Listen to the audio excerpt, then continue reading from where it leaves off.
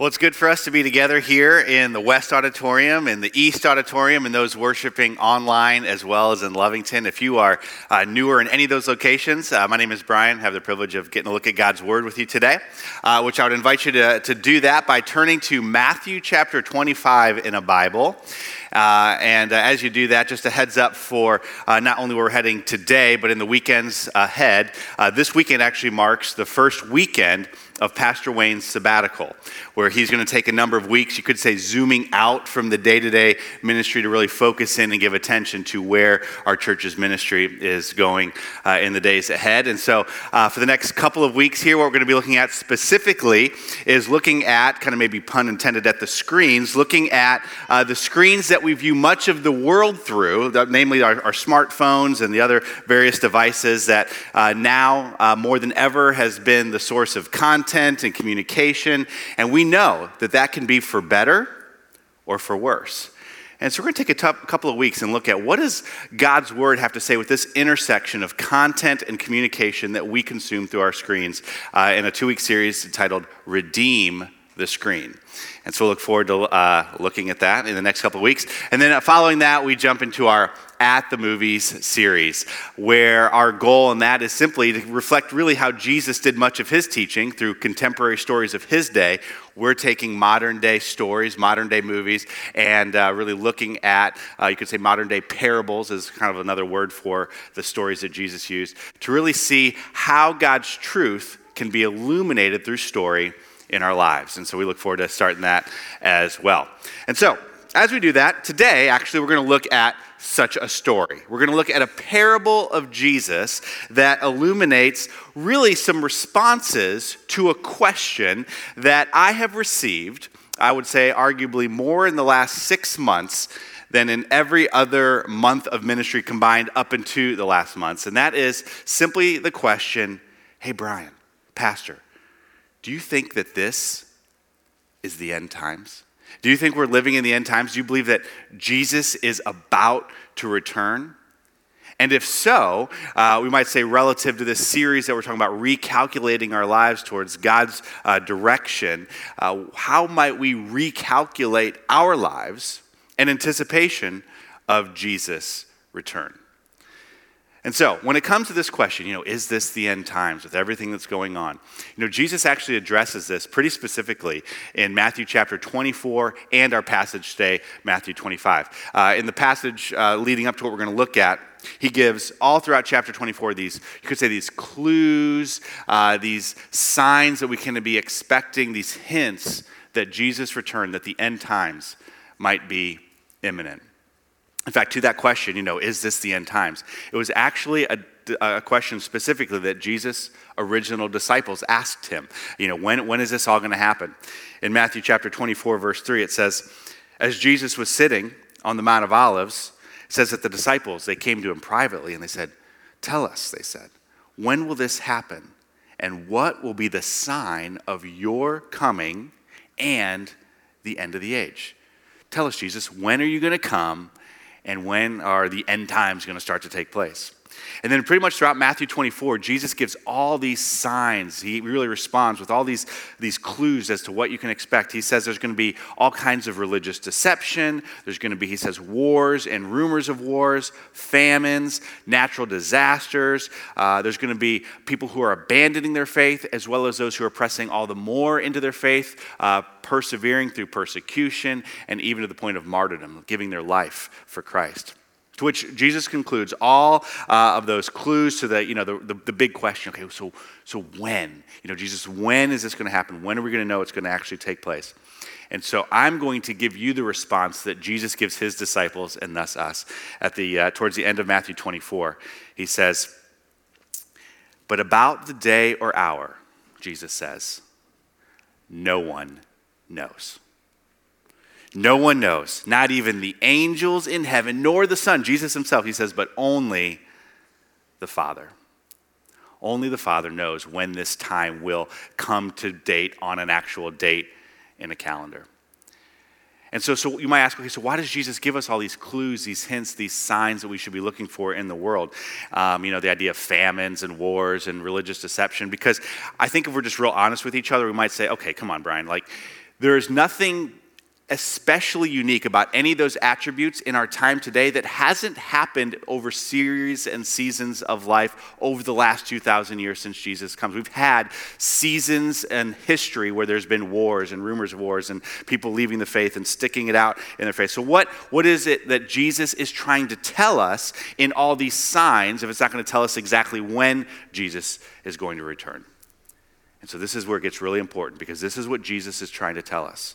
He's saying that the point of these signs, the point of these clues is not to, as some have, as we can tell, anyone who's predicted the exact time of Jesus' return has so far failed, if you've ever heard something like that. The point is not to predict the exact time of Jesus' return, but what Jesus describes in Matthew 24:8 as birth pains. That these painful events that we see in our world and throughout history, they really are to serve as, you could say, reminders, alarm bells, cautions that we do in fact, A, live in a fallen world. We live in a fallen world. That B, Jesus will in fact return to make all the fallenness and the wrongs right, to call those who have experienced Christ, who have received Christ, into the full experience of eternal life with him. And then you could say, C, the whole point, Jesus says, so be watchful, Jesus says in Matthew 24:42. He says, be expectant. He says it this way. He says, therefore, keep watch. Keep watch, because you do not know on what day the Lord will come. And so, in short, yes, Jesus will return. No, we don't know when. But yes, you'd better be ready. You'd better be ready. And being ready, that is what our passage in Matthew 25 that we're going to look at today, when it comes to the end times, that's what it's all about. It's all about being ready. Okay? So let's do this. Let's read the whole thing, and then what we'll do is we'll kind of work our way back through that passage. But I want the story to kind of just stand in and of itself without me interrupting it. So we're going to read Matthew chapter 25, verses 1 through 13 to get this story, this parable of what Jesus is trying to teach us all. All right, Jesus says it this way. It says to his disciples, he says, at that time, talking about when Jesus returns, the end times, he says, at that time, the kingdom of heaven will be like 10 virgins who took their lamps and went out to meet the bridegroom. 5 of them were foolish, and 5 were wise. The foolish ones, they took their lamps, but they did not take any oil with them. The wise ones, however, they took oil in jars along with their lamps. The bridegroom, he was a long time in coming, and so they all became drowsy and fell asleep. But at midnight, the cry rang out, here is the bridegroom, come out to meet him. And then all the virgins woke up and trimmed their lamps. The foolish ones said to the wise, give us some of your oil, our lamps are about to go out. No, they replied, there may not be enough for both us and you. Instead, go to those who sell oil and buy some for yourselves. But while they were on their way to buy the oil, the bridegroom arrived. The bridegroom arrived. The virgins who were ready went in with him to the wedding banquet, and the door was shut. Later, the others also came and said, Lord, Lord, they said, open the door for us. But he replied, truly I tell you, I don't know you. Therefore, Jesus says, keep watch, because you do not know the day nor the hour. All right, well, let's work our way back through this passage again and discover the realizations, the ahas, the surprises that we are to discover as readers and hearers of this story of Jesus. And so verse 1 again, it says, at that time when Jesus returns, the kingdom of heaven will be like 10 virgins who took their lamps and went out to meet the bridegroom. Now, what we see here taking place is really this illustration of really a wedding and a reception. This is the setting that Jesus is painting in their day. And a wedding and reception back in Jesus' times was a good bit different than what we experience in our day. Like for us, if you're going to go to a wedding and a reception, it's kind of like an all-day deal typically on a Saturday, right? It's like you just block out the whole day. Don't make any plans. It's your whole day.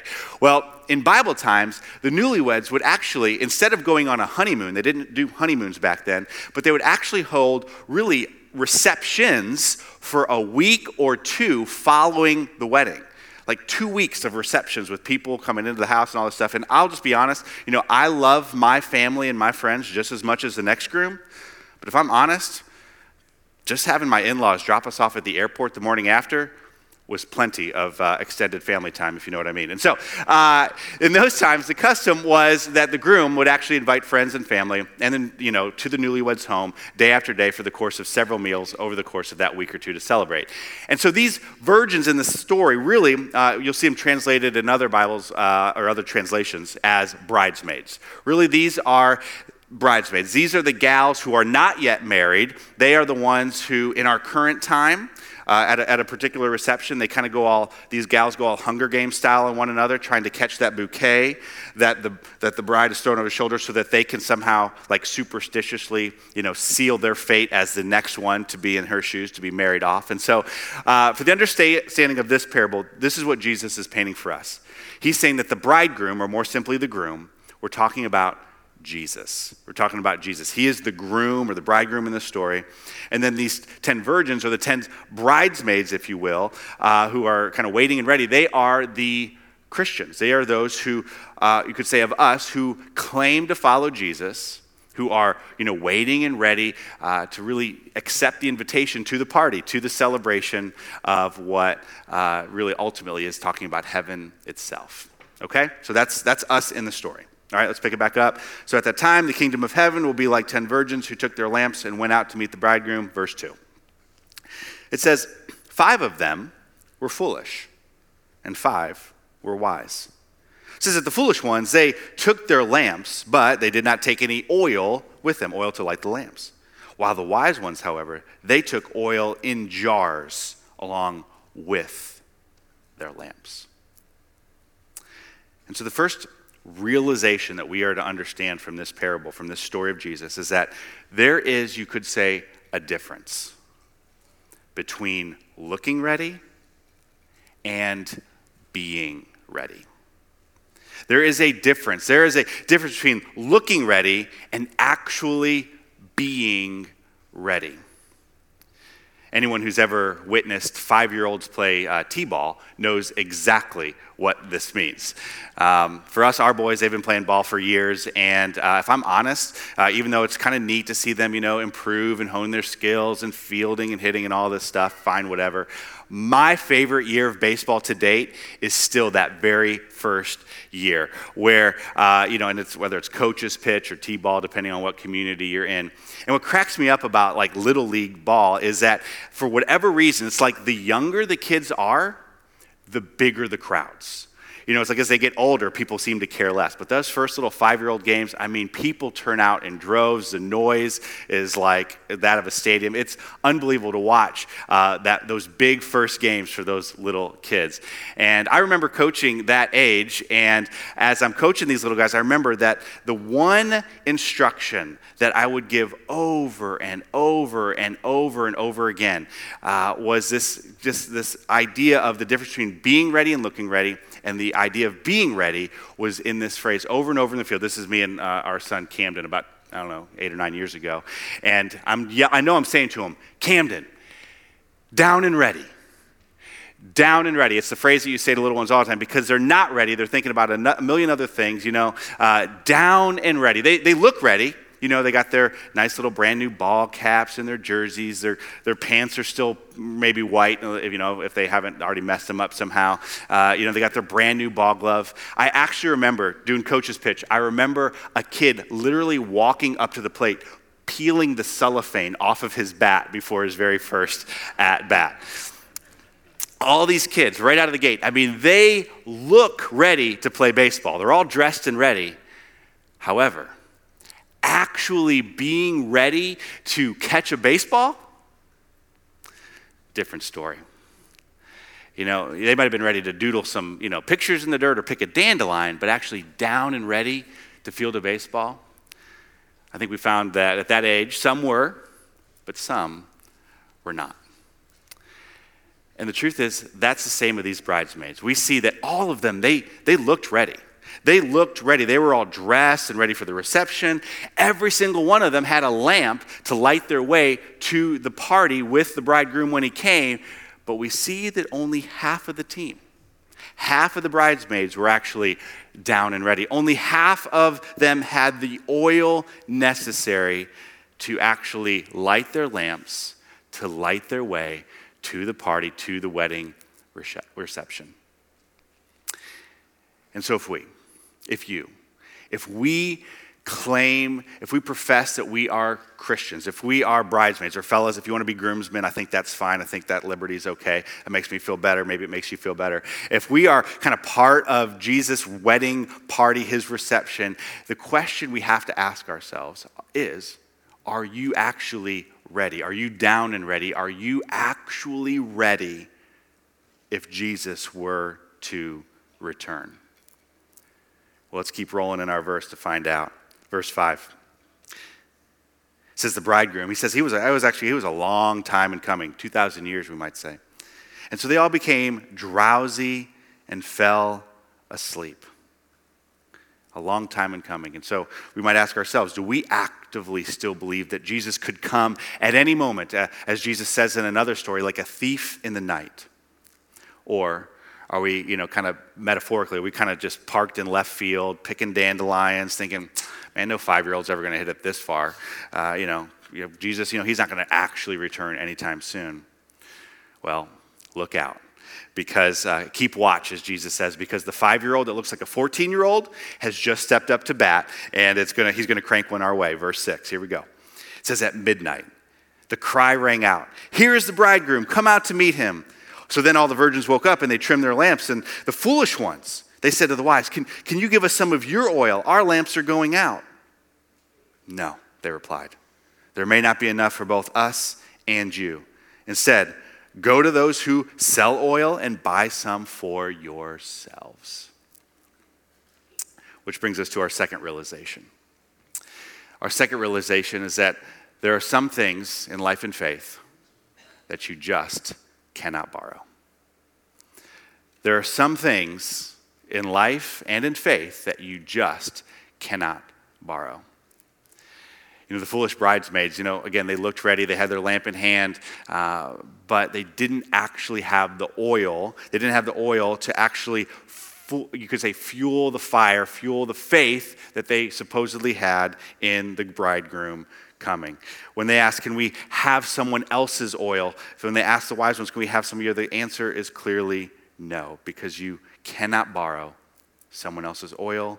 You need to have your own oil, your own faith.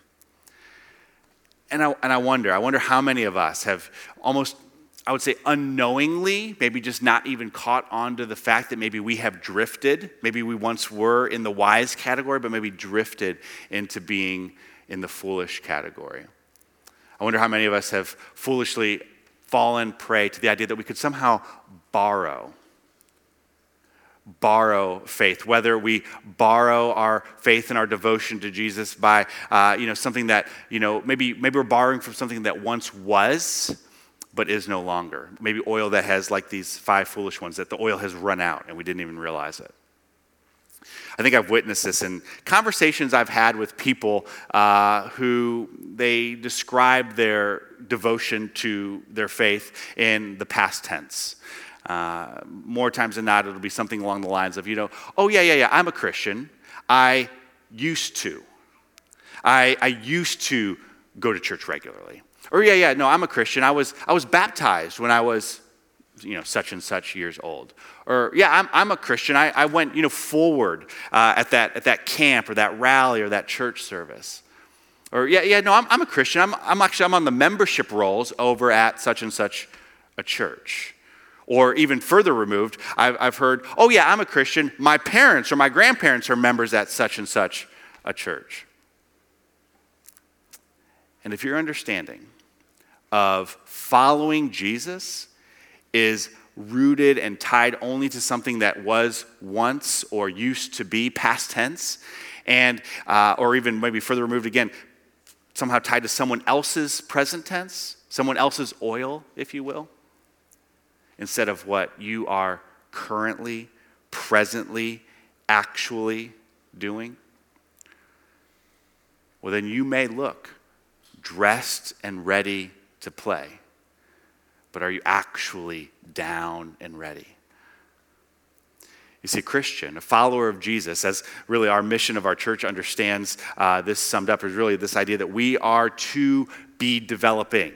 It's a verb. We develop into devoted followers of Jesus Christ as we grow together and we serve together. That we realize that a devoted follower of Jesus is not a box you check and move on from. It is actually a direction you are heading. That to say you are a follower of Jesus, a Christian, a follower of Jesus, would suggest then that you are actually following Jesus, that you are obeying him, that you are following him. And I would say that one concern of late that I have in this regard really comes to our current times as the church, which interestingly Jesus describes as his bride. If he's the groom, the church is his bride. And so as the church, Jesus is our better half, if you will. And in a recent survey of the church, it actually surveyed churchgoers in the month of May who you could say despite an initial spike, as with this whole COVID and quarantine thing started, there was actually an initial spike in online attendance of churches and things like that because people were kind of curious as to how that would play out. By the month of May, 48% of churchgoers reported not attending any church, either online or in person, in the previous 4 weeks. And so that was in May, and the statistics continue to trend downward. That it's kind of 4 weeks and counting for many. And you might say, okay, why is that? Why is the participation in the church, this kind of fuel for our faith, why is that declining? And I get it. I think if we're honest, there's challenges. You know, it's a challenge to do what we're doing right now, to kind of mask up and come in and kind of this strange experience of kind of anti sort of greeting, but not really greeting, and we're sitting all distanced together. You know, online has its own challenges of its own. If you have kids and you've tried to do that, at home, it's like, yeah, good luck with that. Or just maybe it's just the fatigue of screens in general. You know, if you come off a week of work where much of your work now is maybe, over screens, or now kids, a lot of you are having to stare at screens for school. And so just kind of this screen fatigue. Or might we just say, if you can call it competition, the competition that maybe we face with our screen time to be devoted to worship versus maybe a slightly more entertaining version on Netflix. And so there's all kinds of reasons and challenges to why this might be happening. But to be honest, our commitment, kind of by and large as the church, to our regular participation in church, I'll be honest, it's not new statistically with COVID. This has been a downward trend for really the last couple of decades when it comes to our understanding of the role that this has and the things that we do outside of the space as a church as it plays into our understanding of what our faith is. More and more people are becoming less and less comfortable or less and less convinced that this is essential to what it means for us to be devoted followers of Jesus Christ. But let me offer a caution in that regard that comes straight from Scripture, from the writer of Hebrews. He says it this way. Hebrews 10:24-25 says, let us, as the church, he's writing to the church, he says, let us consider how we might, as the church, spur one another on toward love and good deeds. And he says it this way, verse 25, he says, not... Now everybody say not. Not. Everybody in East Auditorium online say not. Not. Thanks for the West for just making sure I can still hear you all in here and can't participating even though you're not at home.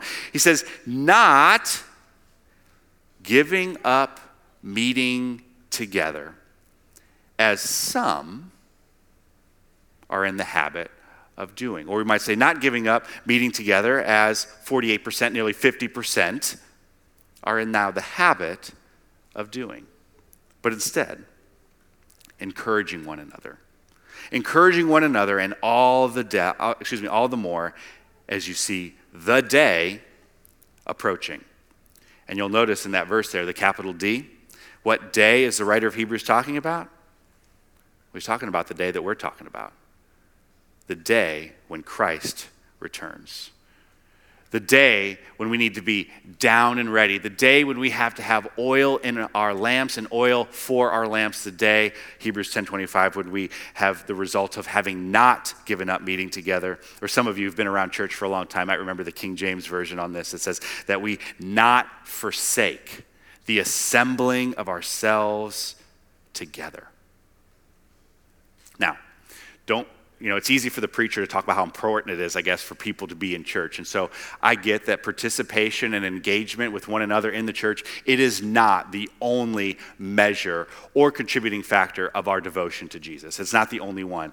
But may we not miss that it is a key. It is certainly a key contributor both to and indicator of our devotion to and our following of Jesus. And I find it very interesting to me that as we study these passages and observe the current practices of church goers, and that 5 out of every 10 aren't actually going to church, those who have forsaken the assembling of ourselves together, I find it interesting that 5 and 10, that it's 5 out of every 10 bridesmaids, actually, that were without oil, that were without the fuel that fuels their lamp, that fuels the fire of their faith and their devotion to Jesus Christ. And so I think just at a real pragmatic level, we see how this happens. Just honestly, think about any healthy habit that you have in your life, whether it's the effects of maybe poor eating over, several weeks, or not exercising over several weeks, or maybe, the neglect of important relationships with your spouse or your kids or friends over the course of a number of weeks. You don't notice it immediately. But then when, you kind of realize you end up in a space and a place that you don't want to be in, and you think, oh, how did I get here? And then you kind of retrace your steps back a number of weeks or months or maybe even years, you realize it's really not a surprise how I got here over the course of several weeks or months.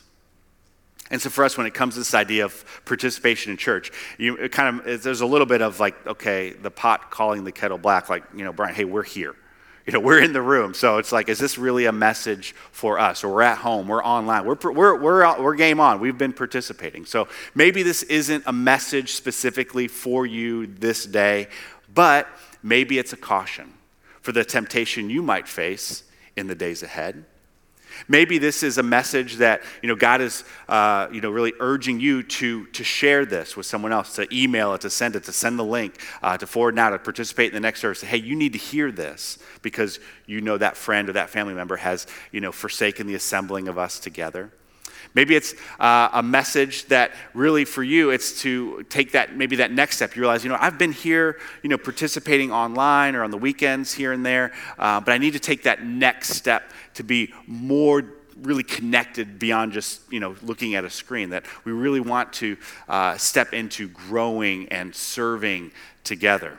And to really help you with that end, we're actually going to start some new, where we take the large setting and get smaller. We're going to start some new small groups with our At the Movie series, where you can, if you're not sure what that's like or what that would be like, we have a 4-week trial run where you can test drive what it's like to really get into a little bit of smaller group, whether that's, we're going to do these digitally and in person, wherever your needs are at. And so I'd encourage you to take that next step, beyond maybe just an hour viewing a screen, and really get to do some life together with some other people. Maybe this is a message for parents who it's I've been participating, but I've kind of given up on the kids side of things because it's hard, to get our kids rallied around another screen to participate in what they have offered for our first kids online, or getting your kids to student life. Parents, we started that up here this week, every Sunday, 4:30 to 6, and this is a reminder for how important community is to teenagers and to students, and to make sure we want the right community and the right things being inputted into their life. So maybe it's a commitment to make sure that they're regularly here each Sunday evening. That's ultimately on you parents to make that call, to make sure that whether for ourselves or someone we need to communicate with, our future selves, or even our own kids, that we not give up meeting together, as it is so easy to get in the habit of doing, but instead continue to spur one another on to the goodness of what it means to rally around our faith, to fuel our faith, to have oil for our lamps by the assembling of ourselves together in all of these settings. Okay?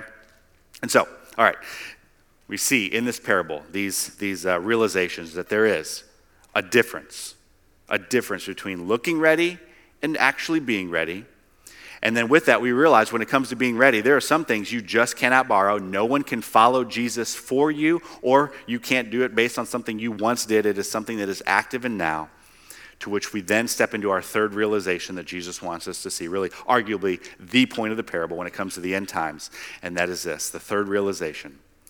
At some point, it is too late. At some point, it is too late. Verse 10. It says, but while the foolish ones, while they were on their way to go buy the oil, the bridegroom, he arrived. And the virgins who were ready, they went in with him to the wedding banquet, and the door was shut. Later, the others, they did come, but Lord, Lord, they said, open the door for us. But he replied, truly I tell you, I don't know you. And so the whole point of the parable, verse 13, therefore Jesus warns, keep watch, be ready, because you do not know the day nor the hour. Those in the East Auditorium in our First Kids family-friendly space, you all have these little sheets to kind of help you pay attention when I'm all over the place. And the last question on your little deal there is a true or false question. And so we can all answer this, true or false. The bridegroom let in the unprepared bridesmaids.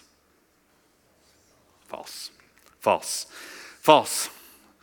At some point, God's word, the words of Jesus, says that at some point it is too late, and too late is a terrible verdict. But the good news is, today is not too late. It's not too late today, because here we are, here we sit, and we have that opportunity to make that commitment, to reactivate our faith that maybe has gone stale, to maybe decide for the first time that you want to step into this relationship with the groom, if you want to say it as the church, to really step into what God has for you. Not just an eternal life someday, but an eternal life that starts here and now, that yes, is fully realized someday when he returns or we get to heaven, whichever comes first, but that we, in fact, have that opportunity to step into a new life, a new way, following him today. And so if that's where you are at, I would say, before you leave this building, if you're here, catch me before you go, or if it's more comfortable, we actually have a way you can just text me, text us, text the church to our church phone number, 217-875-3350. If you just text the word Jesus, then that would be the trigger to get that conversation started, to kind of find out more of what does that look like. And we'd encourage you to not wait until it's too late, because today it's not too late. Because here's what happens. It's so interesting. The same writer of Hebrews, who in his concern that we not give up meeting together, in chapter 3 of that he says it this way. He says, see to it, brothers. When he talks about this drift, he says, see to it, brothers and sisters, that none of you has a sinful, unbelieving heart that turns away from the living God. Okay, when you read that verse, here's the reality. No one wakes up one day and says, oh, you know what, today I think I'm going to have a sinful, unbelieving heart that turns away from the living God. Yep, that's going to be my day today. And no one does that. No one wakes up. It is, as we've said, it is the result, that end is the result of weeks and potentially months of the oil in your lamp's fire running low. It is weeks and months of being disconnected from praying, disconnected from God's word, disconnected from growing together in our devotion to Christ, disconnected from serving together for the sake of his work here on the planet. It is the constant and you could say cumulative effect of forsaking the assembling of ourselves together, to which we then come to a result of we have not been assembling and we have forsaken our growing together, our serving together, our gathering together to hear God's word and to respond to God's word both in song and in looking at it together. It is the result. It is the accumulative effect of all of those things. And so, with that, may I pray for us all as we continue to grow or to even decide what it means for us to walk with Christ, to commit to Christ, to light our lamps, and to be down and ready. Let's pray together. Heavenly Father, we're thankful that you have shown us how we do not have to have the answers or get into all the nitty-gritty of exactly how it's all going to play out when it comes to your return, but that we do know that the action required on our part is the same regardless, and that is to make sure we are ready, that we have accepted a relationship with you through Jesus Christ, both in this life and for all of eternity. And so, Father, I pray that for anyone who needs to make that decision, that they would step into that reactivation of the faith, or maybe an initial activation of their faith and their trust in you, and to step into that space as an encouragement to be committed. And for those who are committed, may your return be an encouragement to the committed, that you will in fact return, and that is something that we can anticipate, look forward to, knowing that you will make every wrong right. That, as it says in Revelation, that you will wipe away every tear, and that all will be made new again. And so may we all come to that same conclusion, taking the next steps necessary to be ready, to have oil for our lamps, not in our own strength, but only as the grace and the gift and the power of your Holy Spirit. It's in Jesus' name we ask it. Amen.